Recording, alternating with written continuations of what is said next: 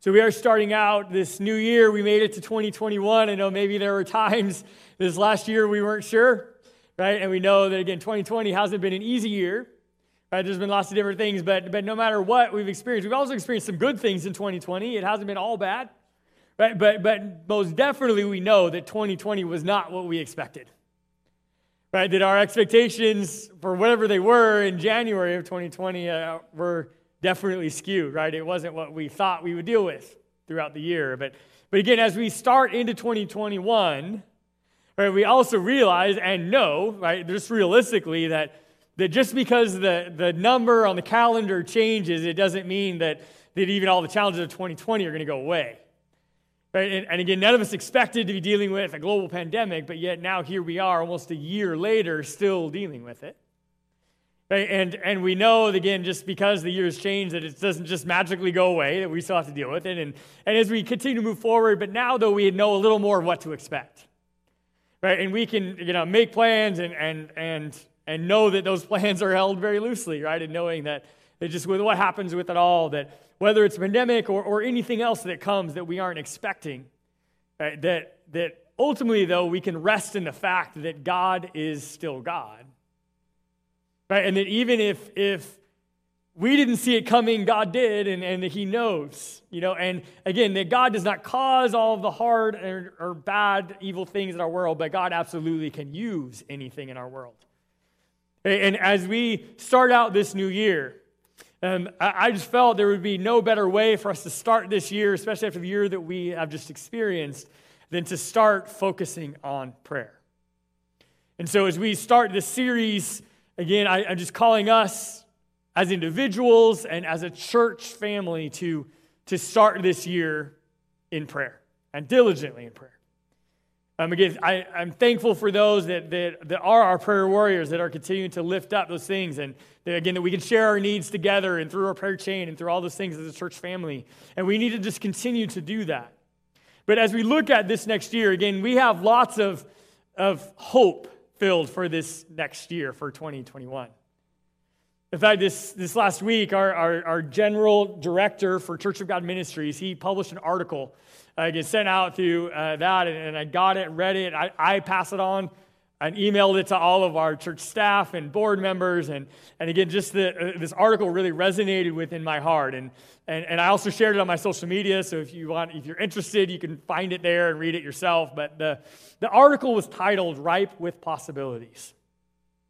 And as we look at this next year and looking at all that we are going to have to inevitably deal with, right, as the pandemic continues and just all that is happening in our community and in our country and our world. But yet we can look at this next year that is truly, I believe, ripe with possibilities. In his kind of concluding paragraph, he gave this statement, and one that I think is very fitting for us today. He said in his article, let's take back some territory in 2021 that hell has stolen. Let's be bold. Let's get on with it. Because Jesus is the subject and the Holy Spirit is in us and before us. And as we read, again, this charge from our General Director of Church of God Ministries, I again want to echo this charge to all of us and to us as a church family. We have new ground to take in this community for Christ this year. And as we look back at 2020, again, we have seen God work in many, many ways. And I am very excited to see what God is going to do in 21. We will continue this journey of faith within our own hearts and as well as a church family. The Holy Spirit is with us, and we need to continue to tap into that power. And the primary way that we do that is through prayer. Again, as I've already mentioned, journey classes, and we have these spiritual growth classes we encourage people to take and to take them. In fact, we have those. I encourage you to take them more than once if you want to. You can go back through them, and we've had some that have done that. And as we think about those classes, again, each one kind of builds on top of each other. And you start with class 1, and then you go again to 2, and on to 3. And then journey class 4, which is my favorite one, by the way. But Journey Class 4 is based on spiritual disciplines. And the whole idea of Journey Class 4 is that how do we get to a deeper level and connection with Christ through our daily habits? Right? When our faith is ready to move to that mature faith that is not just dependent upon what the pastor says or what the church does, but yet we have that connection with God leading us ourselves in that intimate connection with Him. So through that class, we look at the different spiritual disciplines that are described in Scripture and how we continue to further that journey ourselves. And the very first week, we start with the foundation of all spiritual disciplines, and that is prayer. Right? Prayer is the foundation of all spiritual disciplines. And now today, when we kick off this new series, as we focus on the Lord's Prayer, we again are looking at Jesus' specific instructions on how we should pray, right? And what our prayer life should look like, and what are some advice and boundaries on ways we should pray and ways that we shouldn't pray, and what should it be in our lives. Again, as we look at this very famous prayer of the Lord's Prayer, we find the most typical version of the Lord's Prayer right in the middle of the Sermon on the Mount. Right? In the Gospel of Matthew, there is this most famous sermon of Jesus, right? And it encompasses 3 chapters in Matthew 5, 6, and 7. And again, literally right in the middle of the Lord's Prayer of the Sermon on the Mount is where we find the Lord's Prayer. And it is found in Matthew chapter 6. And so we're going to start there with our text this morning as we look at this teaching of prayer in the Sermon on the Mount in Matthew chapter 6. Verses 5 through 13. So if you have your Bible with you, I invite you to open with me to Matthew chapter 6. If you don't have your own Bible and you're here with us in person, you can use one of those Bibles that's provided for you in the seats, and you'll notice, again, the page number where you can find this passage in those Bibles. But if you have your own Bible with you, please open up with me. If you're with us online, hopefully you have your Bible close to you, and you can open up. We're going to here look, again, right in the middle of the Sermon on the Mount, in Matthew chapter 6, where Jesus teaches specifically about prayer. So this is what he says here in Matthew 6, starting at verse 5. He says, "So when you pray, don't be like the hypocrites who love to pray publicly on the street corners and in synagogues where everyone can see them. I tell you the truth, that is all the reward they will ever get. But when you pray, go away by yourself, shut the door behind you, and pray to your Father in private. And then your Father, who sees everything, will reward you. And when you pray, don't babble on and on as people of other religions do. They think their prayers are answered merely by repeating their words again and again. Don't be like them, for your Father knows exactly what you need even before you ask Him. Pray like this: Our Father in heaven, may your name be kept holy. May your kingdom come soon. May your will be done on earth as it is in heaven.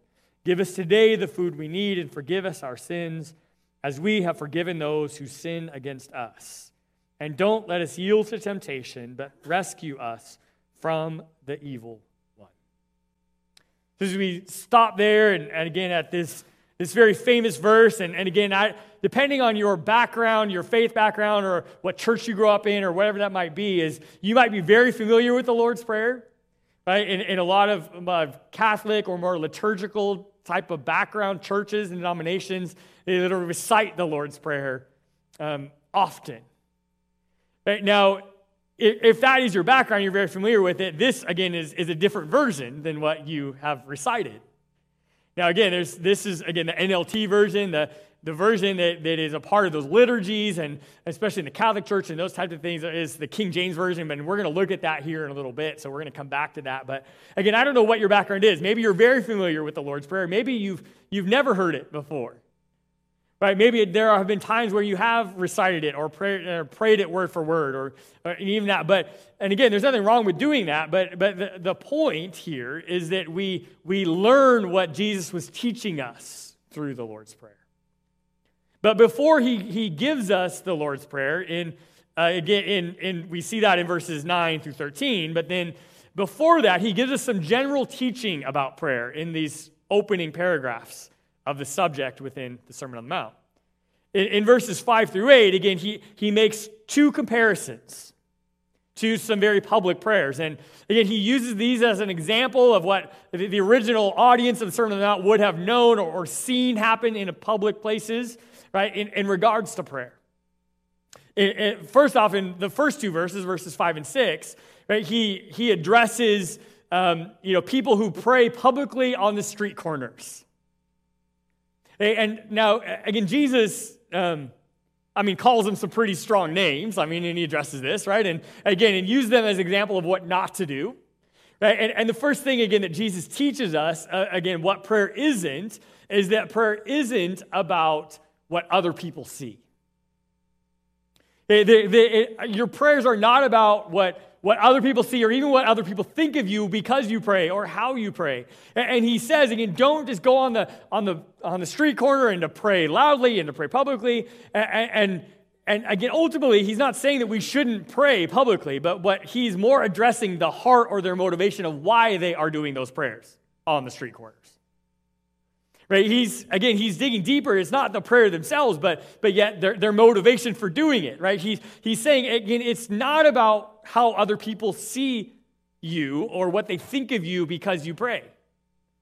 Right? Prayer's not about that at all. In fact, Jesus says that if that's why you do it, then that's the only reward you will ever get for doing it. Right? It's somebody looking at you and being like, wow, look at that person. They pray. And that's all the reward. That's the all effectiveness that prayer will ever have. Right? And so, again, prayer isn't about what other people see, but yet it is first and foremost a connection between you and God. Prayer is supposed to be something that is, again, as he says, you can do it in private. Do it because it's about you and God. It's about you connecting to your Creator. Right? It's about an open line of communication. We say and teach, right, that Christianity is not a religion, but it is a relationship with our God. And that's very true, but our relationship with God is just like a relationship with anybody else. How do you deepen that relationship? You spend time with them. You communicate with them. Right? You learn about who they are and also about who you are through that relationship. Right? And that's exactly what Jesus is saying that prayer is supposed to be. It's supposed to be a connection between you and your God. And that connection happens primarily in private. Because again, Christianity is a very personal thing. Right? Do we practice it corporately? Do we practice it publicly? Absolutely. There's nothing wrong with public prayer. Right? Again, even already this morning, we've already prayed publicly together as a church family several times. And Jesus is not saying that we shouldn't do that, but he is saying that your motivation for it needs to be right. Right? It's not about what other people see or what they think of you because of your prayer life, but it is first and foremost your connection between you and your God. And then he moves into verses 7 and 8, where he makes the second comparison. And here he makes this comparison of these public prayers, right, that we see of other religions. And he says that, again, we see that now even in their culture, in Israel, in Jerusalem. Again, the temple itself was supposed to be a house of prayer. This is, Jesus talked about this in his life. That's when he clears out the temple, right? When he got so angry is that people were using it for something other than a house of prayer. Right? It was supposed to be even a place where even the Gentiles could come and to connect to God in prayer. Again, that's what Jesus gets so mad about when he clears out the temple.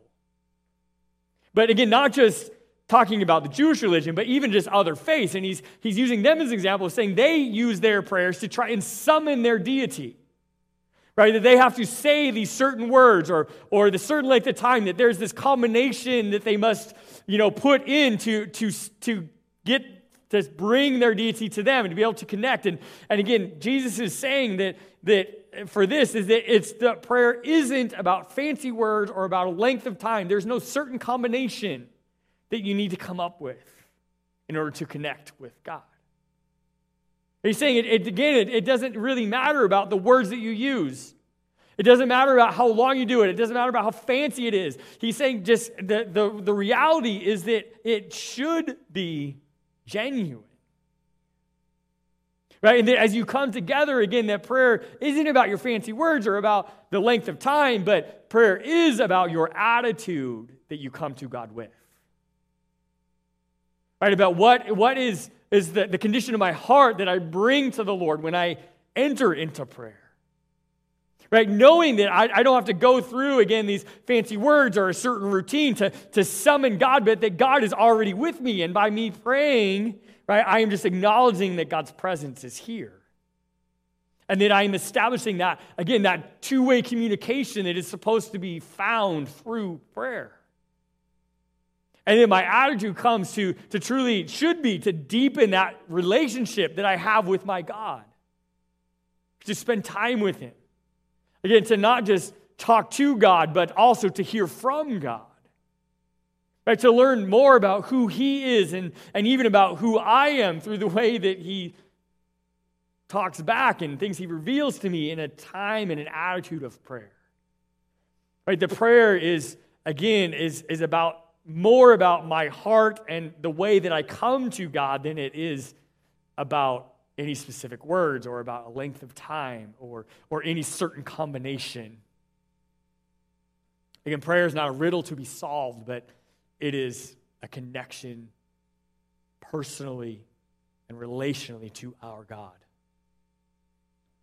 Again, Jesus dives deeper into what effective prayer should look like later in the Sermon on the Mount. Right? We see Him address it here in chapter 6. And then He dives a little deeper into what this effective prayer should look like as He addresses here what it's not. He then dives deeper into it here a little further into the Sermon on the Mount in chapter 7, verses 7 through 11. So if you still have your Bible open, you can flip over just one more chapter. Again, we're still in the Sermon on the Mount, and this is just another section of it. And Jesus dives a little deeper into what effective prayer should look like. Again, Matthew 7, picking up at verse 7. He says, "So keep on asking, and you will receive what you ask for. Keep on seeking, and you will find. Keep on knocking, and the door will be open to you. For everyone who asks receives. Everyone who seeks finds, and to everyone who knocks, the door will be opened. You parents, if your children ask for a loaf of bread, do you give them a stone instead? Or if they ask for a fish, do you give them a snake? Of course not. So if you sinful people know how to give good gifts to your children, how much more will your heavenly Father give good gifts to those who ask Him?" Again, as we see this deeper teaching about what effective prayer then now should look like, we get, again, the tone of what Jesus is saying is that the biggest limiting factor to whether your prayer is effective or not is actually very simple. It really comes down to whether you do it or not. I said, again, the key, the linchpin to effective prayer is to do it. Keep asking. Keep seeking. Keep knocking. Right? If as you do that, the more you do it, the more you need to do it. Because the more that you seek the Lord, the more you will find. Now, again, as we seek the Lord and seek His will and hear what He's saying to me, again, is prayer truly going to be that two-way conversation? As a staff, we do different training articles and books and different things that I force our staff to read. And we come to our staff meetings and we talk about them and we move through those things. And the most recent one that we just finished right before Christmas break was we as a staff, we read this book. It was titled The Garden. And it's a spiritual fable, and it is a great book. In fact, we've already in talking in discussions about how we're going to be using it through a small group or through a journey class or through different things. We're going to be hearing more about this book. But I bring it up because there's this quote out of this book on page 100 where it says, "Prayer changes you more than it changes God. You don't do it because God needs your prayers. You do it because you need God." Again, prayer isn't about us changing God's mind. Right? It's about us connecting to the heart of who God is and about what His will is. And the reality is the more that you do it, and like I said, the biggest limiting factor, as Jesus tells us, is the fact that we don't do it enough. Right? But the more that you do it, the more that you realize prayer is about changing me. Right? And about the control of what I bring to God, and will I release that to God, and will I hear back from Him? And even because sometimes the most effective prayers are the ones when God says, "No, that's not good for you." And us being willing to accept that answer Right? And as we think about that and realize again this teaching of Jesus and saying, will you come humbly before me? Will you connect? Will you have this open conversation between you and your Creator? Will this deepening relationship that comes with consistent communication and learning about who God is and about who I am and about all of those things. As we dive into this prayer, then what do we practically do? And that's where we end up then at the Lord's Prayer. Right? As Jesus gives us an example to follow. In fact, that's exactly what the Lord's Prayer is. The Lord's Prayer is an example for us to follow on how we should pray. What does our posture look like? What should our perspective be when we come to God and when as we seek Him in prayer and to connect Him in this relational way? And so, again, that's exactly what the Lord's Prayer is it's an example for us to follow. Again, it's not about the exact words, but it instead is about the concepts that each phrase teaches us.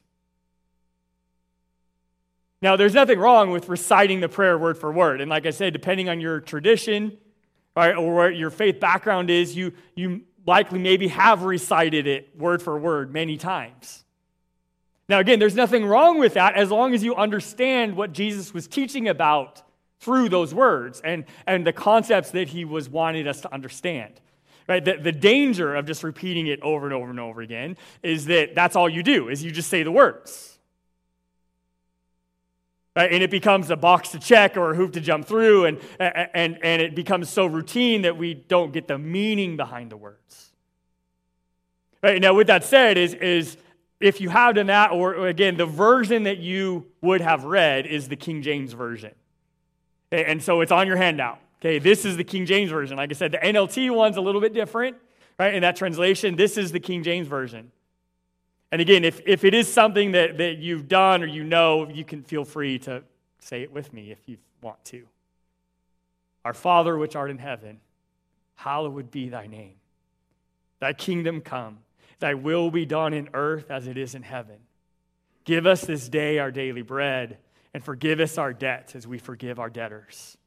And lead us not into temptation, but deliver us from evil. For thine is the kingdom and the power and the glory forever. Amen. Right now, as we say this version and recite it to us, again, this is what this series is going to be, is we are going to take these phrases one by one and dive into what the meaning of them is. What's the lesson that Jesus was teaching us through these phrases? And so we start with the very first phrase, and that is, Our Father in heaven, may your name be kept holy. Again, that is the NLT version, right? As we study that, and again, as you see, again, the biggest difference between NLT and is that there's the whole last phrase, right, is for thine is the kingdom, power, and glory forever, amen. That part is not in the NLT version. It actually is in NLT, but it's in a footnote. Okay, and because again, NLT translates a little different than King James does, and we go back to that original language. But so we're going to start the first part of the phrase, Our Father in heaven. Okay, so we see here, we talk about the Father. The word that Jesus used here for Father, okay, is the word Abba. Now, as Jesus uses this phrase, okay, is that this term Abba brings a connotation of a close, intimate relationship, right, of our Father.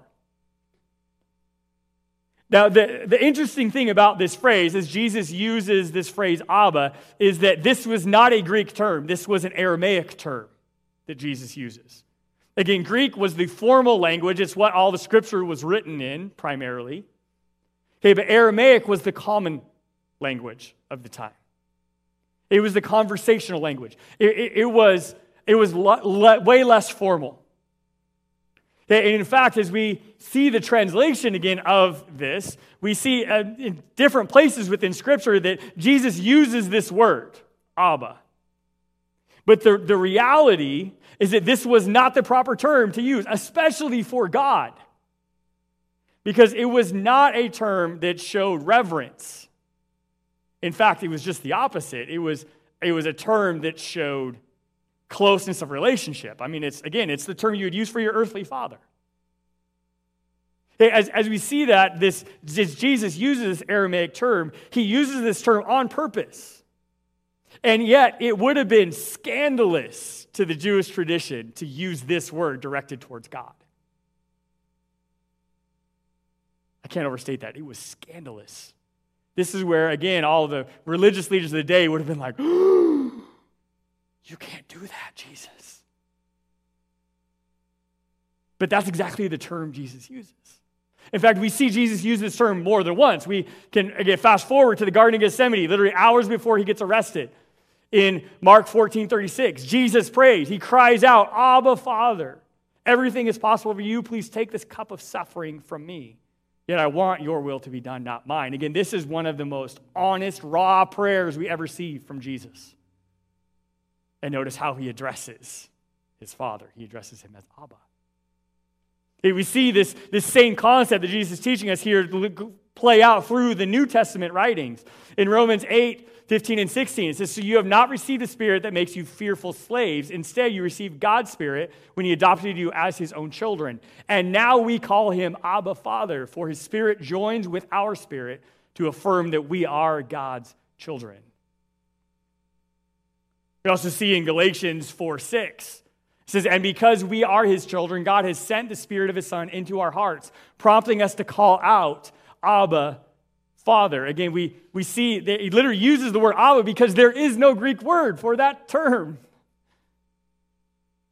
Because it would be scandalous and out of bounds to use that word for a God that is higher than us.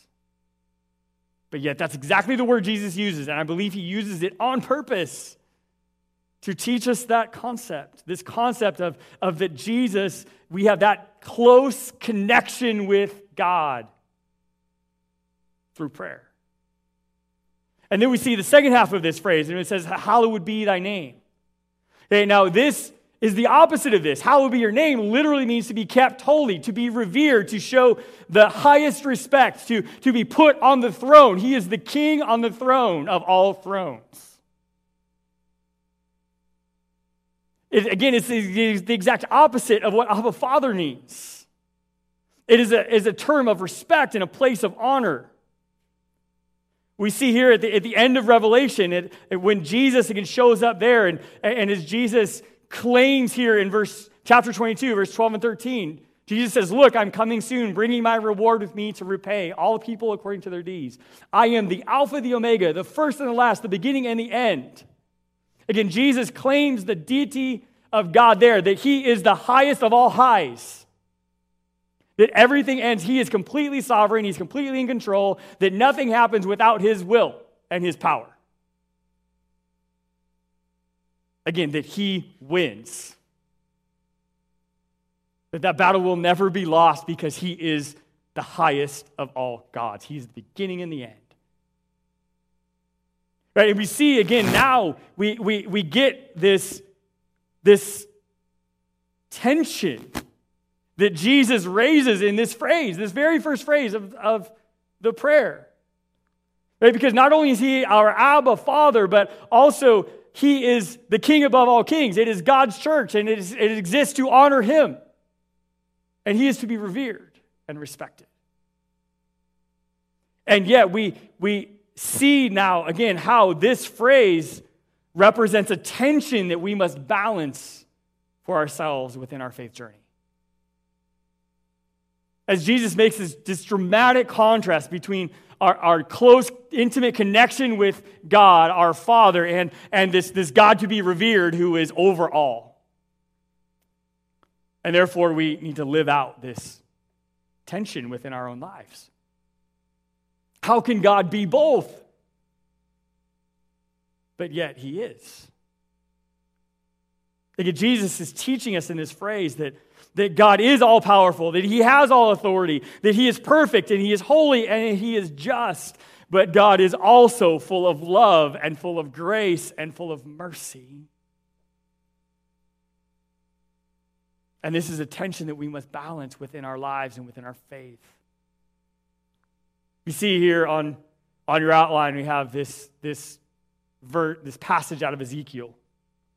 I want to flip to it because I believe this passage, again, represents this tension better than I can explain it. It's Ezekiel chapter 36, starting at verse 23. It says, "So I will show how holy my great name is, the name on which you brought shame among the nations. And when I reveal my holiness through you before their very eyes, says the sovereign Lord, then the nations will know that I am the Lord. For I will gather you up from all the nations and bring you home again to your land. And then I will sprinkle clean water on you, and you will be clean, and your filth will be washed away. And you will no longer worship idols, and I will give you a new heart, and I will put a new spirit in you. I will take out your stony, stubborn heart and give you a tender, responsive heart. And I will put my spirit in you so that you will follow my decrees and be careful to obey my regulations. And you will live in Israel, the land I gave your ancestors long ago. And you will be my people, and I will be your God. And I will cleanse you of your filthy behavior. I will give you good crops of grain, and I will send no more famines on the land. I will give you great harvests from your fruit trees and fields, and never again will the surrounding nations be able to scoff at your land for its famines. And then you will remember your past sins and despise yourselves for all the detestable things you did. But remember, says the sovereign Lord, I am not doing this because you deserve it. O my people of Israel, you should be utterly ashamed of all you have done. And this is what the sovereign Lord says, when I cleanse you from your sins, I will repopulate your cities, and the ruins will be rebuilt. Again, this is prophetic words spoken to Israel of after they have been in famine and in exile and in deep, punishment from God for how sinful they are and how far they were from God. But notice we also see the tension in this, right? And God says, but I'll bring you back. I'm going to remove your heart and cleanse you and do all this, but I'm not doing it because you deserve it, right? This is, again, an Old Testament prophetic passage that is dripping with grace and love. Right? And we see, again, this prophecy given thousands of years before Jesus. We know that, again, this tension of who God is, of he's a sovereign God full of wrath, and he's also loving and grace-filled. And this is a tension of just who God is. And this is what, again, Jesus, through the Sermon on the Mount, is trying to get us to understand. He's saying that is the tension you must live in your life and in your faith, and you deal with it by coming to God with both perspectives. That is he the King of all kings? Absolutely. Does he deserve all praise and reverence and glory? Absolutely, but he is also a loving Father, Abba. The main way we manage this tension is to pray. To live out a close and personal relationship with our Abba Father by spending time with him. Not just bringing a list of needs and wants, but also time in praise and in thanks and adoration of who he is, because he is the Alpha and the Omega, and he is also the grace-filled Savior. And we need to be people of prayer. And especially as we come into 2021. And as we seek him with our own hearts about what God wants to do in our lives this next year and what God wants to do in our church this next year, we need to come with this tension at the forefront of our minds. That he is the all-powerful God. He can do more than I can ever think or imagine. Right? And he's also the most loving Father. Because the reality is that we have big things to pray about within our own hearts and as a church. All right, as we head into 2021, we already see and know, right, that just because the number on the calendar changes, the pandemic's not going away. Again, it was unexpected in 2020, but now we have a little more clear vision of what we can expect in 2021, right, when it comes to that. We need to be praying about the pandemic effects and about how we figure out, even as the church, how do we live among it. Right? Because we can't just cancel everything and just wait for it to go away, because the reality is, I think we already see that, it's not going to go away. We're coming up on a year. Right? How do we live life among it? How do we do ministry among it? And one of the things that I need to call us as a church for prayer for is about our online ministry and about, again, those that are joining with us online. I'm so glad that you're here. Right, but again, we've seen God already use that and expand it. And again, how can we do that better in 2021? How can we encourage those that are choosing to stay away and to watch? How can they maybe have a few people that have watch parties in their house?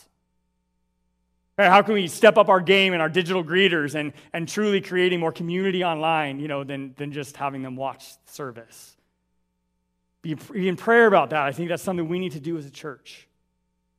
We need to continue to seek how we as a church can affect this community in Christ's name. Whether it's through the Middleton Food Pantry or hospital chaplains or other, FCA and Launchpad and all these other ministries within our community that we can help God's team accomplish. Be in prayer about that. Also be in prayer that this next year we as a church are stepping out in faith and with a whole new venture. Okay, and our board has already approved funding, and there's money there in the bank that we are going to step into Spanish-specific ministry this next year in our community. And we are, as a church, we are committed to hiring an associate pastor that is bilingual, and it is going to start doing services in Spanish. So we need to be praying for God to raise up the right person, to raise up the right team, and the right timing on all of those details that we're now going to work through as we step out in faith as a church and say, this is a place that God's calling our church to minister to in our community. We have lots to pray for, church. Right, but yet I believe that 2021 is ripe with possibilities. And that if we truly seek the Lord's face through prayer, right, that he will do immeasurably more than we can ever imagine. Which brings me to my final thought this morning, and that is this. It comes from Ephesians chapter 3, verses 14 and 16. It says, when I think of all this, I fall to my knees and I pray to the Father, the creator of everything in heaven and on earth, and I pray that from his glorious, unlimited resources, he will empower you with inner strength through his Spirit. Again, I don't know where your faith journey is at today. I don't know what you're looking forward to in 2021, but I do know that God is in the center of what needs to happen in your life. And if God isn't at the center of your life, if you're not seeking him every day, then you need to open your life to him. If you've never received him as your Savior, you never even joined the journey of faith, then I hope that you will do that today through prayer and accept him. But will we, again, as a church, especially those that have received Christ as our Savior, will we actually do it? Will we seek the Lord in prayer? And as we dive deeper into the Lord's Prayer, I call us as a church to be a church of prayer. Lord God, we praise you today that there is none like you. God, that you are the God of all creation, the sovereign Lord, the top of the authority, the King of all kings, but yet you are also our Abba Father. And Lord, I pray that as we go this week, Lord, that we would truly seek your face. And God, that you would show each one of us, God, what we need to do in our own faith, God, to move forward in our journey, to be more like you. But God, also that you would continue to move. God, unleash your power, not just in our hearts, but also in our church, in our community, in our world, Lord. God, that as a body of believers, we would rise to everything you need us to do. God, to represent you well. And God, as we go this week, I pray, Lord, that we would continue, God, to seek your face. God, to genuinely pray. And God, we come into this year, God, with expectant hearts and minds, hoping to see you move. Lord, to see you do miracles, to move mountains. God, in our own hearts and in our church and in our community and in our world. God, we praise you today that there is none like you, that you are the Alpha and the Omega, as well as our Abba Father. Guide us as we go. In Jesus' name, amen.